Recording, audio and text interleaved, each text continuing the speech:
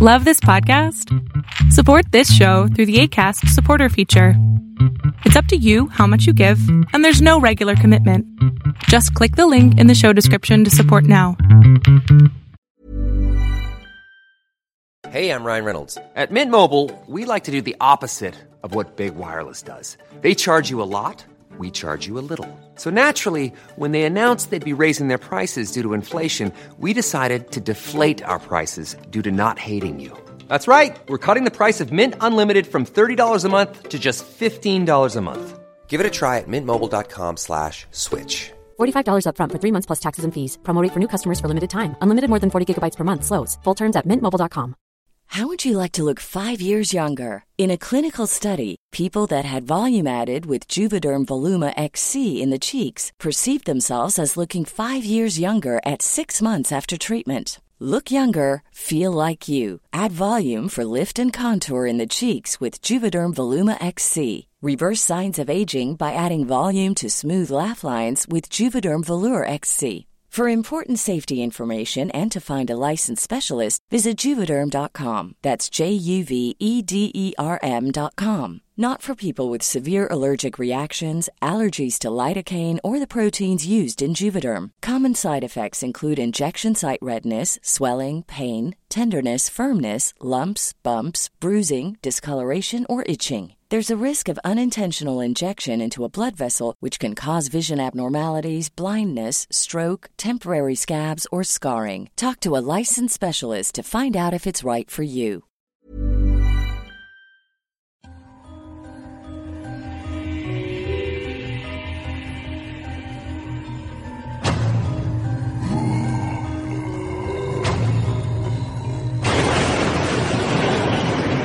Welcome to Tales to Terrify. Welcome to Tales to Terrify, part of the District of Wonders network, featuring Starship Sofa, Crime City Central, and Protecting Project Pulp. Everyone has a story in the District of Wonders. Come and find yours. Good evening, children of the night. Come in and know that you are welcome, as always. You have wended your way through the District of Wonders, through days gloaming in December gloom, and have wrung the nook. I'm Lawrence Santoro, and this is our weekly gathering, Tales to Terrify. I am not inclined to make celebratory fussings over birthdays, anniversaries, and such, so let us say tonight's gather is 4 evenings shy of our 2nd anniversary, and that will be that. On the other hand, this is the Christmas season. I love Christmas. Reconcile that with what I said of anniversaries, birthdays, and such. Christmas is a very sensual holiday, with smells and tastes and sounds, snowy chills, winter dark, presents, desperate love. I was wholly inclined toward liking Christmas when I was a tot. Our tree was always very real and always floor to ceiling, the erection and decoration of which invariably inspired some lovely rages and called forth some darkly colored words from my usually very calm father. The tree was difficult to put up and required specially cut wooden braces, hand-chiseled slate slabs, large nails, buckets of coal, gallons of water, all assembled in a bucket decorated with broken crockery and shards of glass. Don't ask. And once up, the thing was very difficult to decorate because finally it arose from the middle of an electric train layout that, in memory, seemed to circumnavigate the whole of our living room, skirting easy-chair mountains and coffee table plateaus. But once done, the Christmas room was a wonder of light and color, and filled with the smell of pine needles, mixing with the scent of ozone as real metal tinsel crackled sparks from the Lionel train set's third rail.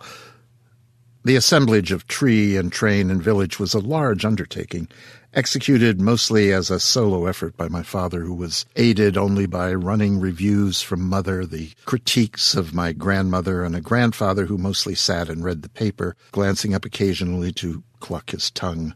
The urgings of my father's only child probably weren't much help either.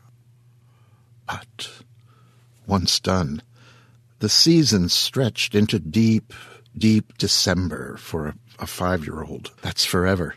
A month of light and scent and cookies and anticipation, which all came crashing on the rocks of Christmas morning, and the drab anticipation of that yearly finale of joy, New Year's Day, when the whole of life drained out of me with a sour watching of the Mummers Parade in Philly. If you're unfamiliar with the Mummers, it is Philadelphia's major claim to folkloric tradition that puts thousands of pre- and post-drunken men wearing literally unbearable costumes, that is to say, costumes that cannot simply be worn but must be rolled about, trundled around on wheels and other mechanical contrivances, all of whom strut down Broad Street, plinking away on massed choirs of banjos to bring "Oh, Dem Golden Slippers" echoing through the TV and into my now dead heart. Well, I digress, dissolving into mists of the past. The Mummers Parade, I gather, is quite different now, more Broadway than Broad Street, but for me the exuberance of the parade was always a sad, sad moment. It was the dead end of Christmas, the butt end of all that light and wonder. It was New Year's Day, and tomorrow the world, as it mostly was, would start again. The tree would vanish. The smells, sounds, and tastes would be packed and put away for another 11 months, and when you're a kid, the prospect of a year without Christmas surrounding you was the saddest of times in all the world. Face it, children. Christmas is part anticipation, but most of it is memory. Reflection of things past, ghosts of what was. Thomas Hardy grabs a bit of that in his poem, The Oxen. In it, he makes reference to the old tale that on the first Christmas all the animals in the stable were given voices to honor the Christ child at midnight, and the oxen and sheep and all the other creatures of the stable bowed down to him. Here it is. It's short. Christmas Eve, and 12 of the clock. Now they are all on their knees, an elder said as we sat in a flock by the embers and hearthside ease. We pictured the meek, mild creatures where they dwelt in their strawy pen, nor did it occur to us there to doubt that they were kneeling then. So fair a fancy few would weave in these years, yet I feel if someone said on Christmas Eve, "Come, see the oxen kneel in the lonely barton by yonder coombe our childhood used to know," I should go with him in the gloom, hoping it might be so. Hardy speaks of the power of Christmas to draw us back to our childhood dreams and wishes. Yeah. Before we bungle forth into tonight's tale, I do want to mention one sad passing. British writer Joel Lane died last week. He was a young man, 50 years old. I don't know at this time what took him. I have heard he died in his sleep. I know he had diabetes, but don't know if that had anything to do with it. Joel was a novelist, short story writer, poet, critic, and an anthology editor. He received the World Fantasy Award just a few months ago and was twice the recipient of the British Fantasy Award. Born in Exeter, he was the nephew of tenor saxophonist Ronnie Scott, and at the time of his death he lived in Birmingham, which city frequently provided settings for his fiction. Most of his stories are horror or dark fantasy, but his novels are more mainstream. I did not know Joel, but Emma Audsley, the owner, editor, and publisher of the horrifically horrifying horror blog, knew him well, She's done a very personal farewell to him on her blog, so stop by and read it. It's at, well, it's a long one, so I will put it on the Tales to Terrify homepage. It's the horrifically horrifying horrorblog.com. And then this piece is called Time to Say Goodbye. Fiction. Once again, Joe Mckinney is our author of the evening. Joe wrote the Stoker-nominated short story Bury My Heart at Marvin Gardens, which we presented in Show 72 as part of this year's Stoker Roundup. Just a few weeks ago, we had an all-Mckinney evening when we curled up to A Little Crimson Stain and The Gunner's Love Story. Joe is a police sergeant. In his day job, he helps run the City of San Antonio's 9/11 Dispatch Center. Pertinent to us, he's a writer of horror, crime, and science fiction whose short stories and novellas have been published in more than 30 publications and anthologies. His longer works include the 4-part Dead World series, Dead City, Apocalypse of the Dead, Flesh Eaters, and The Zombie King. He also wrote the science fiction disaster tale, Quarantined, which was Bram Stoker nominated in 2009, and the crime novel, Dodging Bullets. Upcoming and recent releases include the horror novels Lost Girl of the Lake, The Red Empire, and The Charge. With Michelle McCrary, Joe edited the zombie-themed anthology Dead Set, and with Mark Unspaugh, The Forsaken, an abandoned building-themed anthology. Most recently, Joe's story Do No Harm appeared in the anthology Fear the Reaper from Crystal Lake Publishing. Here then, to begin our Christmas listening, is Joe Mckinney's Resurrecting Mindy.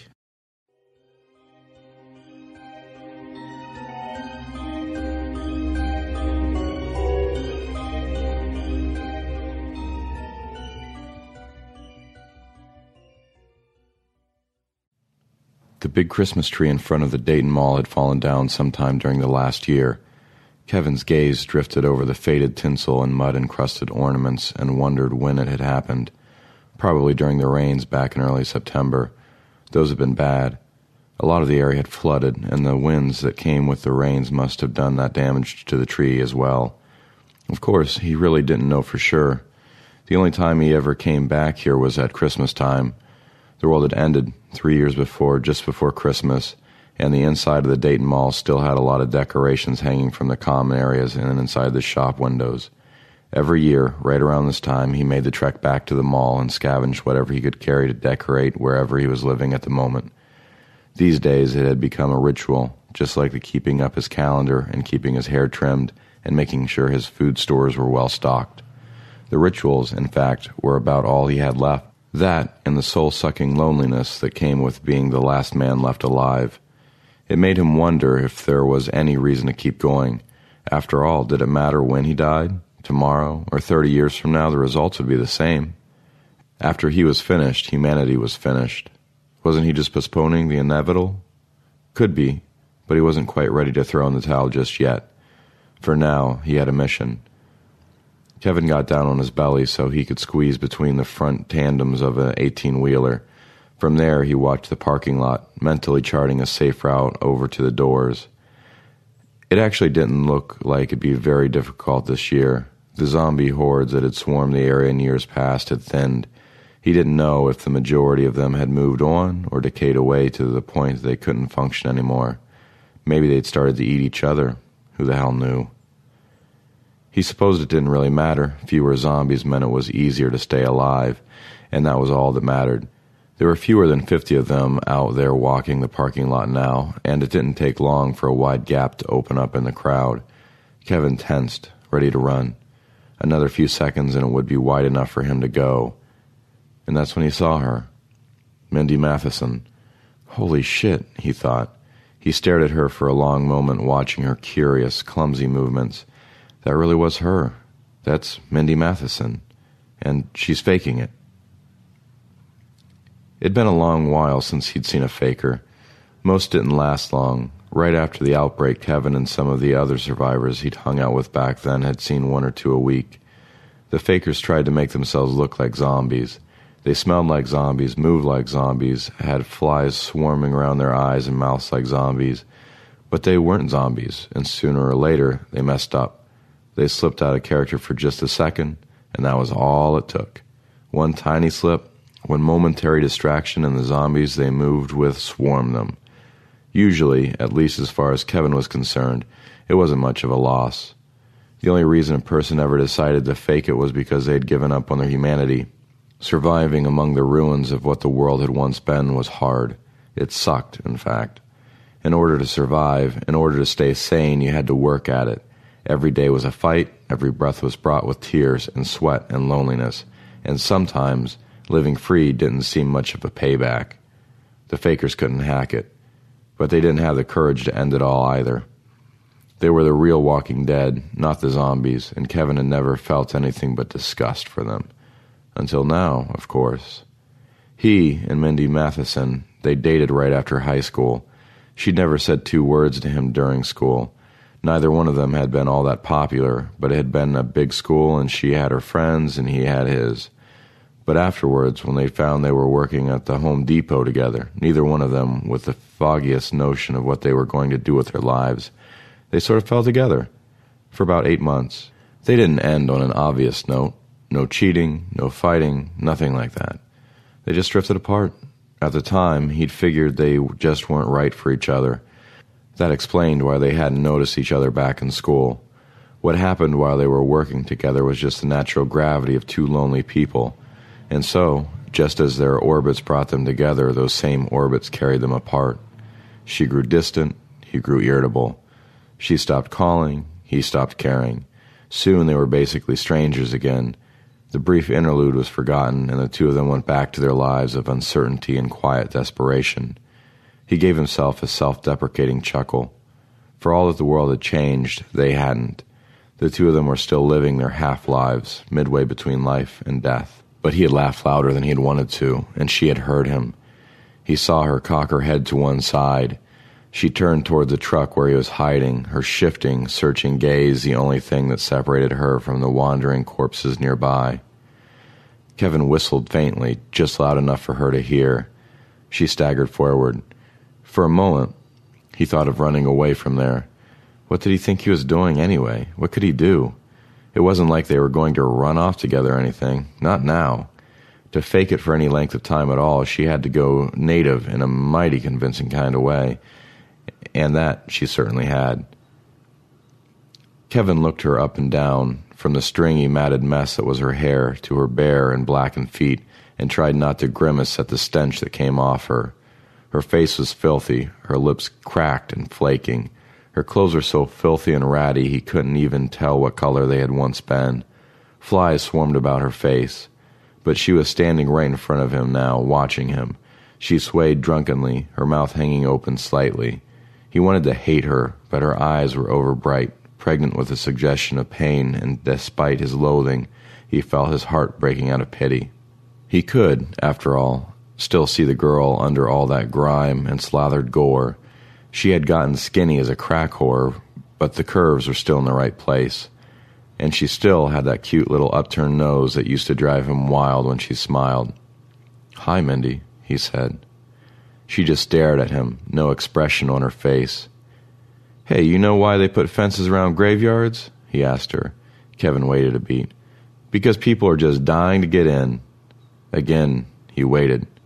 Her expression didn't change. She just stood there, swaying. "You heard that one, huh?" She might have nodded, but if so, it was faint, and he couldn't be sure. "How about this one? A guy finds out he only has 12 hours to live. He goes home to his wife, determined to live it up for his last night on Earth. So they have sex, and it's great. An hour later, they do it again, and it's even better. And then, a few hours after that, he tells her he thinks they can go at it a 3rd time. "Easy for you to say," she tells him. "You don't have to wake up in the morning." He beat his index fingers on the truck tire in front of him like he was firing off a rim shot. He smiled at her, and then the smile faded. Why in the hell was he doing this? There was no reaching this girl. And was he really so lonely that he was talking to a faker? But then he saw a flicker at the corner of her mouth, the faintest trace of a smile, and that brought a huge grin to his face. "Are you doing okay, Mindy?" The smile disappeared. He saw what looked like a tear forming in her eyes. He almost reached up for her hand then, and had one of the real zombies not let out a moan at the very moment, he might have thrown her over his shoulder and carried her away from there. But a few more real zombies had spotted him. Several were moaning now, staggering towards him. He'd been careless, and now it was time to go. "I'm staying in an apartment at Woodlawn and Spruce," he said. A zombie dropped to the pavement and started crawling under the truck toward him. "I gotta go," he said. "Remember, it's the Bent Tree Apartments, Woodlawn and Spruce, number 318. More zombies had gotten under the truck now. The lead one held up a mangled, handless arm, the blackened tips of its ulna and radius extending from rotten flesh. "Gotta go," he said. Several days later, with Christmas, by his count, less than a week away, Kevin was putting up ornaments on a fake tree. There had been a Hallmark in the Dayton Mall, and he'd made good use of the Snoopy ornaments piled on the floor. Growing up, his mom had waited out front of the local Hallmark in order to scoop up whatever was new that year. At the time, he thought it stupid. They're collector's items, she said, or they will be, which, to his way of looking at it, hadn't made it any less stupid. But now, hanging the Snoopy with the little typewriter, and Snoopy as a World War I ace ornaments on his tree, he sensed a flood of painful memories trying to surface. Christ, he thought. He didn't need this. Not now. He heard moaning coming through an open window, and he jumped to his feet to take a look. There was no point in it, really. The zombies keyed off of what they saw and heard. Those were about the only two senses that seemed to work, and as long as he stayed out of sight and kept quiet, his little hiding spot up in this third-floor apartment was as safe as any spot on Earth. But he crossed to the window anyway, because checking out the zombies kept him from his memories. And that's when he saw Mindy Matheson for the second time. Her group had wandered from the mall over to here, probably in search of the pack of wild dogs Kevin had heard baying in the night for the last few days. The group wasn't especially large. He counted about 30, though there were almost certainly a few more somewhere out of sight. They wouldn't be much of a threat when he needed to go out, but even still, there were enough of them that they would probably be sticking around for a few days at least. They hunted collectively, he discovered, so the bigger groups tended to stay in one place longer. Just as well, Kevin thought. It would give him a chance to talk with Mindy again. He slid out the window and into the chilly evening air. It looked like it would probably rain later. There was a ledge just below his window that led over to another building's roof. From there, he climbed onto a billboard that looked down on the intersection where Mindy and the others were wandering around, moaning. He kept a can of spray paint up there, just in case. He gave it a shake and wrote, "Hey, Mindy, I'm in 318, over to your right. Come on up." He gathered quite a crowd. At first glance, he noticed that he'd underestimated the size of the group by at least half, probably no more. Their mangled, upturned faces and ruined hands were all pointed at him, their moans taking on an urgent, pulsing quality that he had come to think of as their feeding call. He saw quite a few of them down there. But Mindy wasn't with them. She was drifting away from the group, stepping back toward a screen of shrubs at the far side of the intersection while the others surged forward. "Good girl," he muttered. Moving quickly, he went back to his apartment. The zombies wouldn't be able to follow, and besides, he had some quick cleaning up to do. She wouldn't sit down. He offered her a place on his couch at his table on the floor. She just shook her head every time he offered. Kevin tried small talk, but she wouldn't answer any of his questions, and after a while he began to feel foolish and stupid, like he was wasting both their time. He jammed his hands into his pockets and looked around the room for some glimmer of inspiration. Nothing. "So," he said, "you know what they call a fast-moving zombie?" He waited a beat, hoping for another of her half-smiles. "A zombie." She just stared at him, and the cold, lifeless emptiness there sent a chill through him. "How about a hockey-playing zombie?" he said, forcing a grin. "A zombooni. What do you think, huh? I got 1,000,000 of them. How about this? A zombie, an Irish priest, and a rabbi walk into a bar." "This was a mistake," she said. coming here. I'm sorry. She spoke quietly, her voice cracked and hoarse as though she'd almost forgotten how to use it. I'm going, Kevin. What? No. He took a step toward her, but stopped when the smell hit him. He tried not to let his surprise and his disgust show on his face, though it probably did anyway. Please, Mindy, don't. It's Christmas. She didn't answer, but she didn't turn to leave either. I've got some food. Are you hungry? She nodded immediately.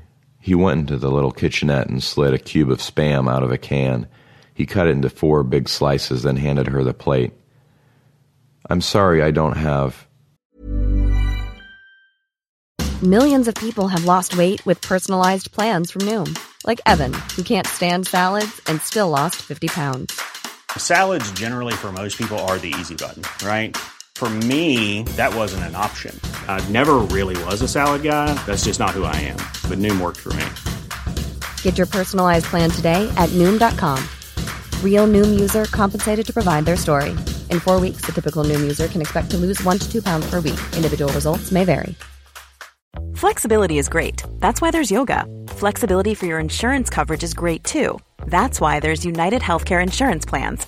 Underwritten by Golden Rule Insurance Company, United Healthcare Insurance Plans offer flexible, budget-friendly coverage for medical, vision, dental, and more. One of these plans may be right for you if you're, say, between jobs, coming off your parents' plan, turning a side hustle into a full hustle, or even missed open enrollment. Want more flexibility? Find out more about United Healthcare Insurance Plans at uh1.com. Want to get a chiseled look in the jawline? Sculpt and shape your jawline with added volume from Juvederm Volux XC. Juvederm Volux XC is an injectable gel specifically designed to be robust enough to improve moderate to severe loss of jawline definition. And it is the first and only hyaluronic acid filler approved for the jawline. Add volume to your jawline for a chiseled look with Juvederm Volux XC. For important safety information and to find a licensed specialist, visit Juvederm.com.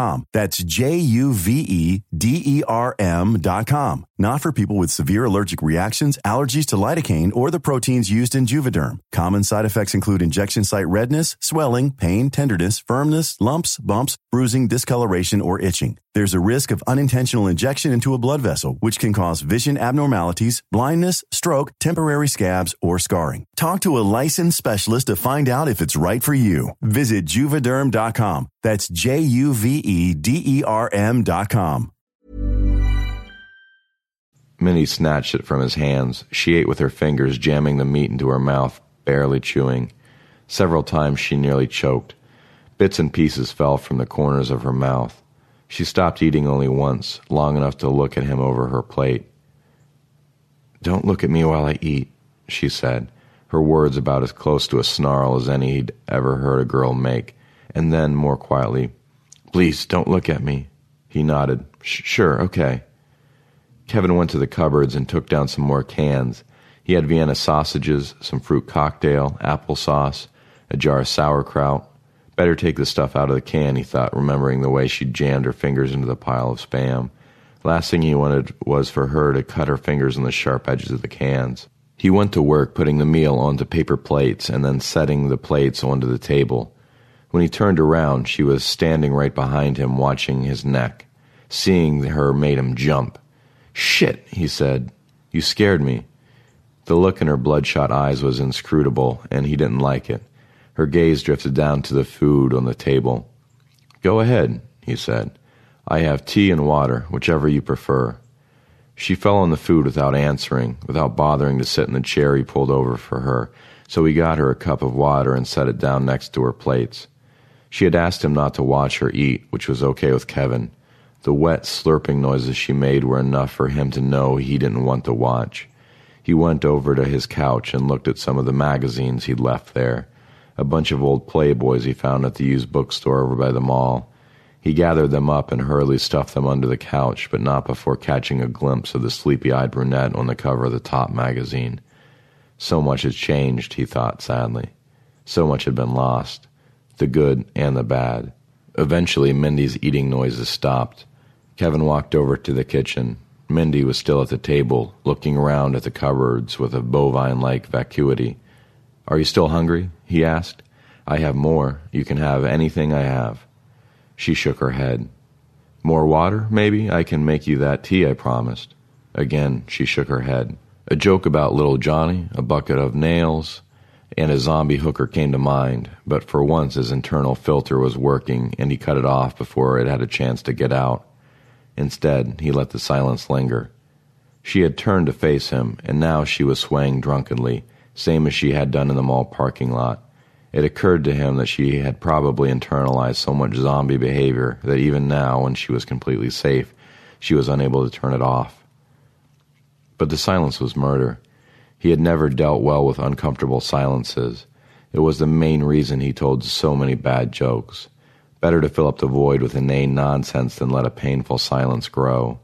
He said, "Listen, there's no need for you to go back out there. You're welcome to stay as long as you like.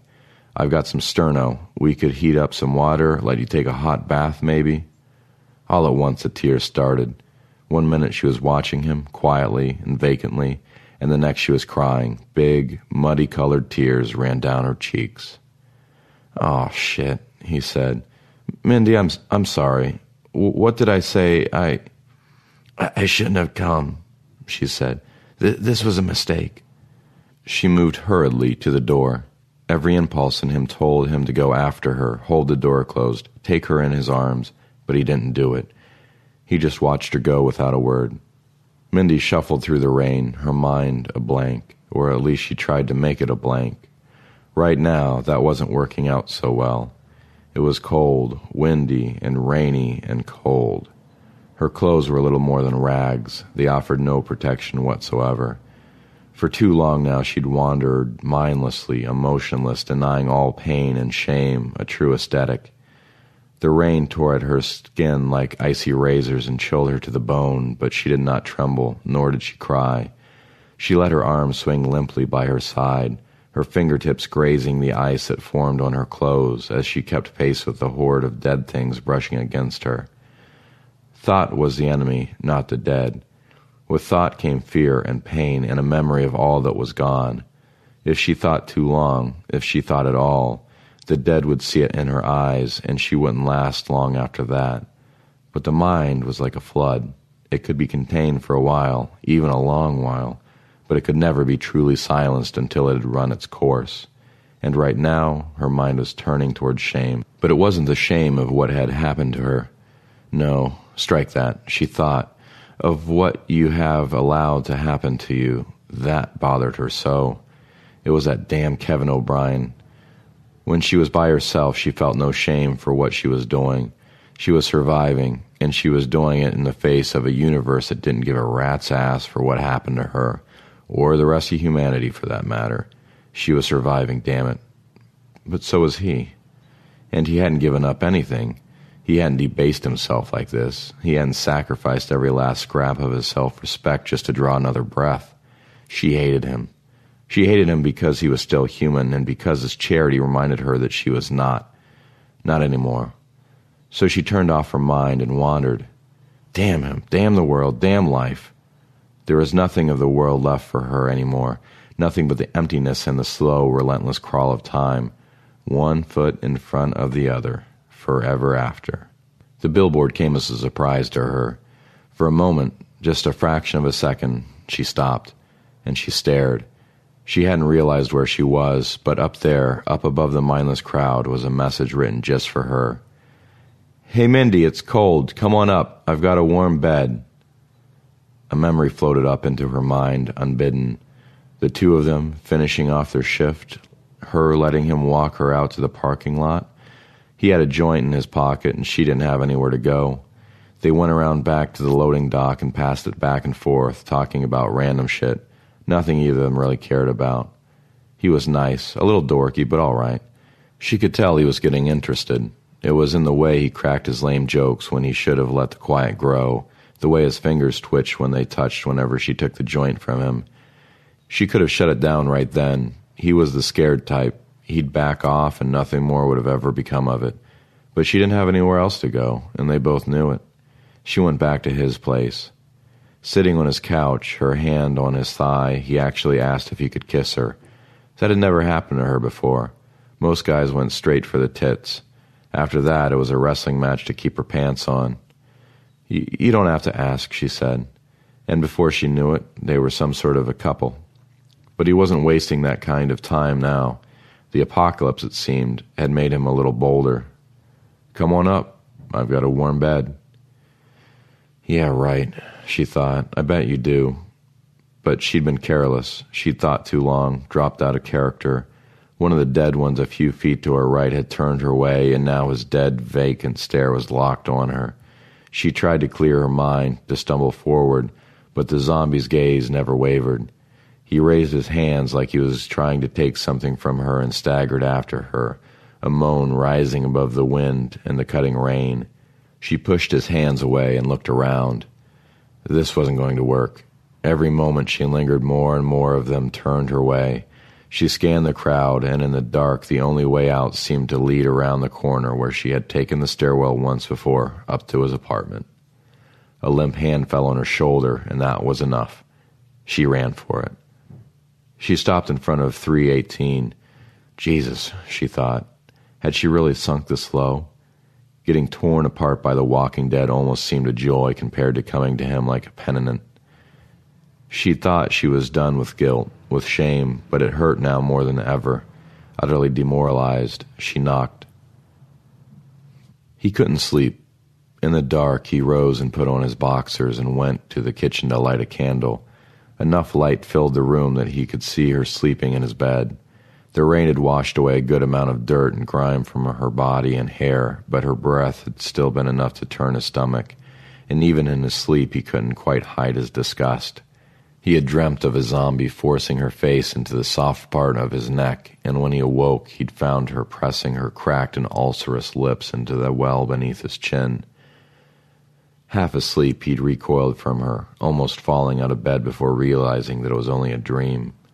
Now, fully awake, he watched her sleep and tried to hate her, but he couldn't. Who in the hell was he to judge anyway? She was desperate, she was lonely, she was scared. Wasn't he all of that and more? In fact, the only thing he had on her was the appearance of normalcy. The truth was, he was drowning. His life was an act. His jokes, the Christmas decorations, his calendar keeping, all of it was a terrible, useless, stupid joke. He drifted from one empty apartment to the next, from one false front to the next, like a ghost blown on the wind, and he called it a life. Were they any different, he and Mindy? He couldn't answer, not truthfully anyway. And eventually he blew out the candle and crept back to bed and reluctantly put an arm around her as he drifted off to sleep. When he awoke the next morning, he was alone. The only sign she had been there, a muddy stain on the sheets. He sat on the side of the bed, asking himself why he even bothered. She had left him, again, and this time it was because she knew he was the one who was faking. He was the hypocrite. He was the disgusting one, and she had found him out. Mindy stopped in the doorway as she left Kevin's apartment building and scanned the street. There were no dead in sight, but that didn't mean they weren't there. She'd seen it happen a few times over the last year. She'd be shuffling along with the others, absolutely nothing going on inside her head, and suddenly there'd be a scream. Another careless person had wandered into their midst, completely surprised by the sudden appearance of a zombie horde that in reality hadn't been trying to sneak up on anybody. Most of the group's kills were made that way, completely by accident, people caught by their own carelessness. Without realizing it, she had assumed the awkward shuffle of the dead. Her bare feet, no longer sensitive to heat or ice or even broken glass, slid across the cracked and weedy pavement as though on autopilot. She tried to turn off her mind as well, but she found that much harder. She kept thinking of Kevin. What exactly had happened last night? Not what, not really. She knew what had happened. That had actually been quite pleasant, better than she remembered it anyway. No, what she really wanted to know was why, and why now. She'd seen others before him. She knew they weren't the only ones. She suspected, and she believed this without reservation, that there were more normal people out there than she'd seen. There had to be. The world couldn't simply be empty. That wasn't possible. But none of the others had managed to arouse her pity. She'd watched them die, and in some cases rise again, and she'd felt nothing. And then, Kevin. He told her his stupid jokes. He'd offer her a place to stay, all the food he had, even a warm bath. In the few days since she'd first seen him, she hadn't been able to stop thinking about him. Before him, walking around being dead was no trouble at all. She could go days at a time without a single thought passing through her mind. The world was one unending parade of nothingness. And then he came along, and she couldn't take 3 steps without falling out of character, without thinking of the life they'd once shared. That's what it was, she told herself. He was a window to the world that used to be, a shipwreck from her past that had mysteriously surfaced to haunt her mind. There was nothing more to it than that. He was nothing but a ghost, and she was merely lonely.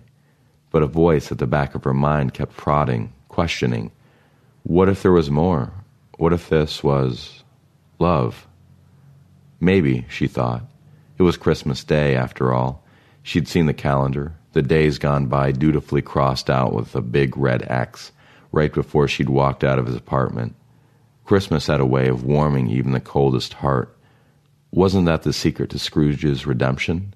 She'd never paid much attention to books in school, but she thought she remembered that much. For Scrooge, it hadn't been fear of the grave, but fear that the heart would no longer love again. That made it possible for him to accept the spirit of Christmas into his life. She stopped then, a sudden alarm causing her pulse to quicken.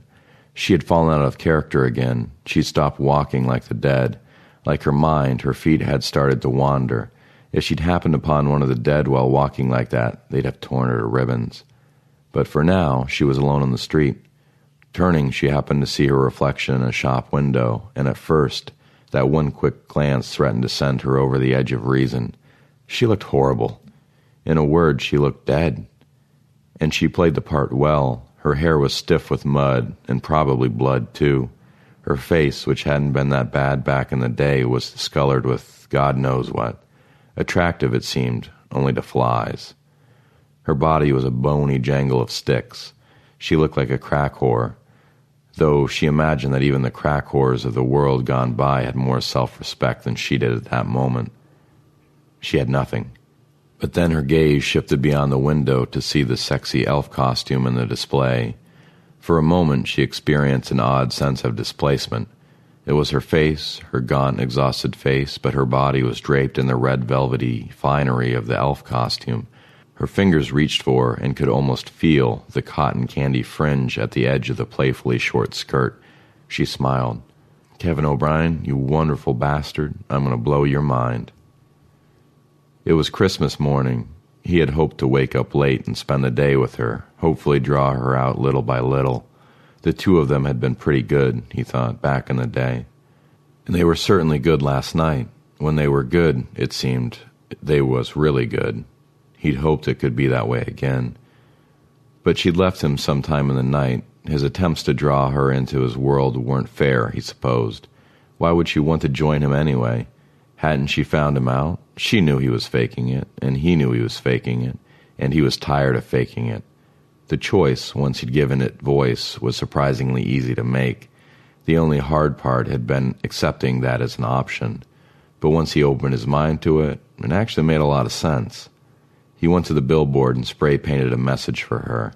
Then he went down to the street and climbed on top of a brick wall and waited for one of the dead to come along. He thought he'd be scared, but for the first time in a long time, he felt relaxed, at ease with himself and the world in which he lived. You can settle in quite comfortably to even the most horrific of circumstances, given enough exposure to it. All horrors lost their immediacy, their nastiness, sooner or later. The nerves can only be slashed and cut and shredded so many times before they deaden to the pain. No, he was past horror. What he was feeling now was worse than that. In the time before he met her, his world had been filled with zombies.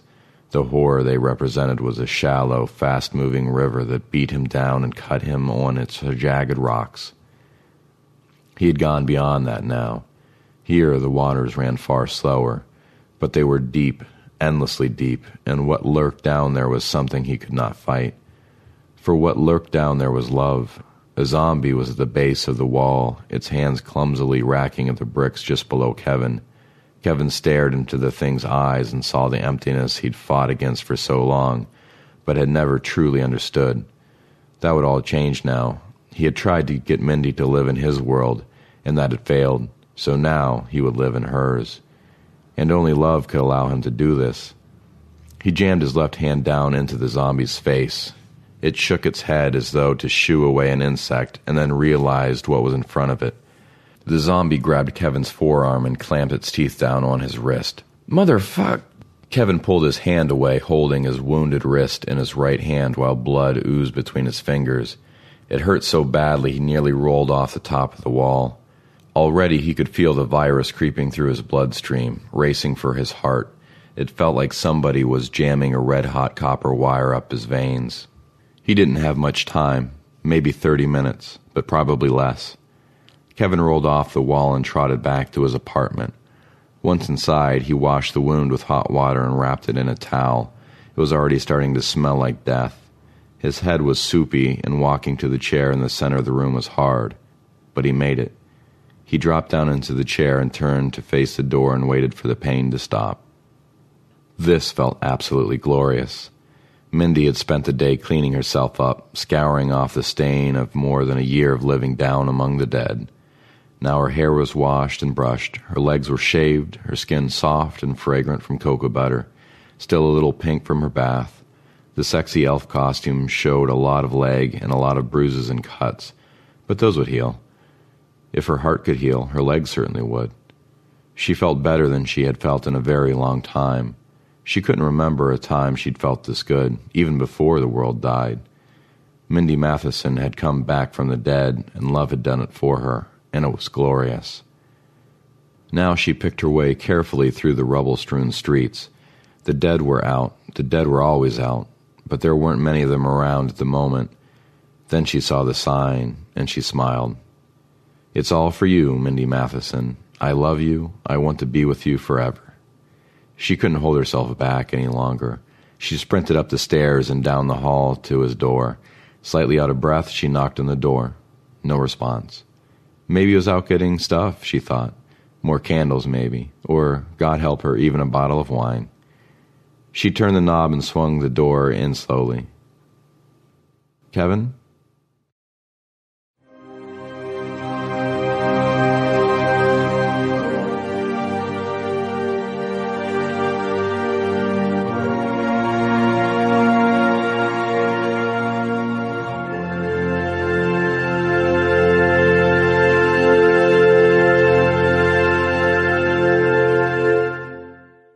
Thank you for that, Joe.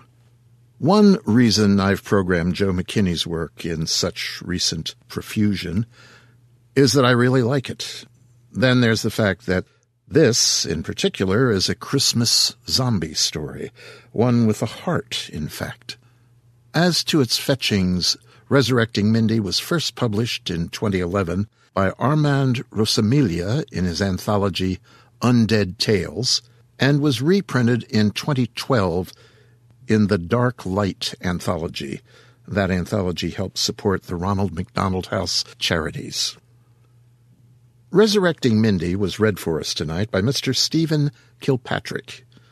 Stephen has been a very busy fellow for us here at Tales to Terrify. He read John Everson's Pumpkin Man in show 92. In show 69, he read O.D. Haygray's It's Just Tearing Me All Apart. He also narrated the two-part version of Algernon Blackwood's The Willows in shows 77 and 78. And in show 72, he read Joe Mckinney's Stoker-nominated Bury My Heart at Marvin Gardens. Stephen has a culinary arts degree, is a customer service professional, and lives in Northern Virginia. He's an avid fan of fiction, the outdoors, and board games, and also works in information technology. Recently, he began volunteering in prisons, and when not doing all of that, he enjoys hiking Virginia's Old Rag Mountain. You can touch base with Stephen at http://www.stevenski.com. That's STEVENSKI.com. And that will be that, children of the night. Be upstanding. Be off with you. In the nicest sort of way. We're letting out a bit early this week, so head home. get a good night's sleep. Get up early tomorrow and get all your Christmas shopping done by noon. Then relax. Spend the time with your family, with loved ones. Tonight the walk home will be among the tuckered and the drained, the shoppers, the workers, stumbling about. Don't confuse them for the walking dead.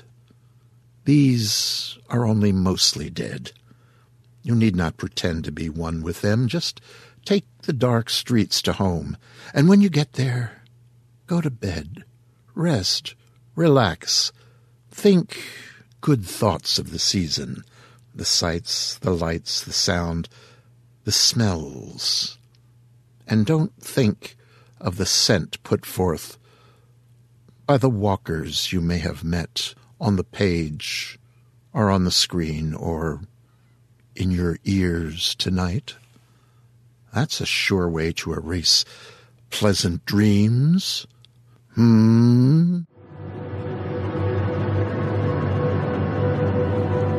This presentation has been brought to you by the District of Wonders Network, dedicated to podcasting the finest genre fiction. You can learn more about the District of Wonders and their many literary productions at their website, www.districtof. If you're looking for plump lips that last, you need to know about Juvederm lip fillers. With Juvederm Volbella XC and Juvederm Ultra XC, your lip look, whether it's subtle or bold, can last up to 1 full year with optimal treatment and no additional maintenance. Find a licensed specialist and see if it's right for you at Juvederm.com today. That's JUVEDERM.com.